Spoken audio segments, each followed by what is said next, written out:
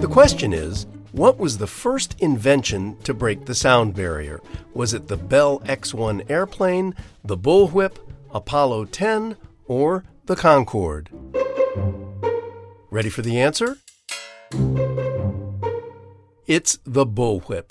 Made of braided leather, the bullwhip was invented about 2,000 years ago. The tip of a bullwhip is thought to be the first human-made object to break the sound barrier, resulting in the telltale crack of the whip.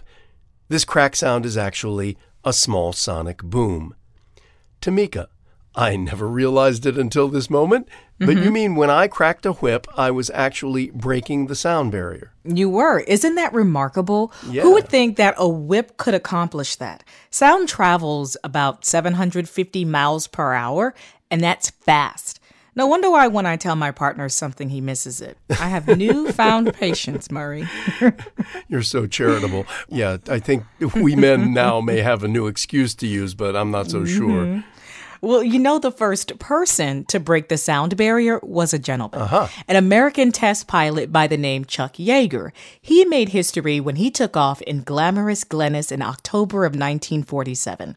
Captain Yeager named the Bell X-1 rocket plane after his wife at the time.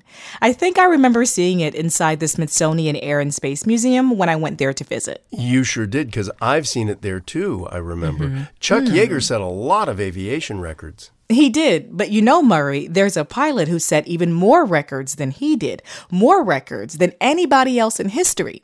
Her name was Jackie Cochran. Now, Colonel Cochran broke the sound barrier in 1953 while piloting the F-86, not long after Yeager did it. Before she passed away in 1980, Cochran broke all kinds of records from speed, distance, and altitude.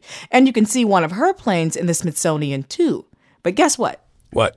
There's another interesting factoid about the sound barrier. And that is? Well, most people could understand a jet breaking the sound barrier, but there's a tiny crustacean called a pistol shrimp that can bring the boom. And this tiny prawn is the size of a coin. In water, sound travels 4 times faster than in air. So when those claws snap, it generates a loud bang underwater, stunning its prey. Little package, but huge punch. We'll put a link to a video of it on our social media so you could see it in action. Wow, who knew? Thanks, Tamika. That's it for now. I'm Murray Horwitz. And I'm Tamika Smith. We're Ask QOTD on Twitter and Facebook, or subscribe to us on Apple Podcasts or on our website, AskQOTD.com. Come back tomorrow and ask your smart speaker, what's the question of the day?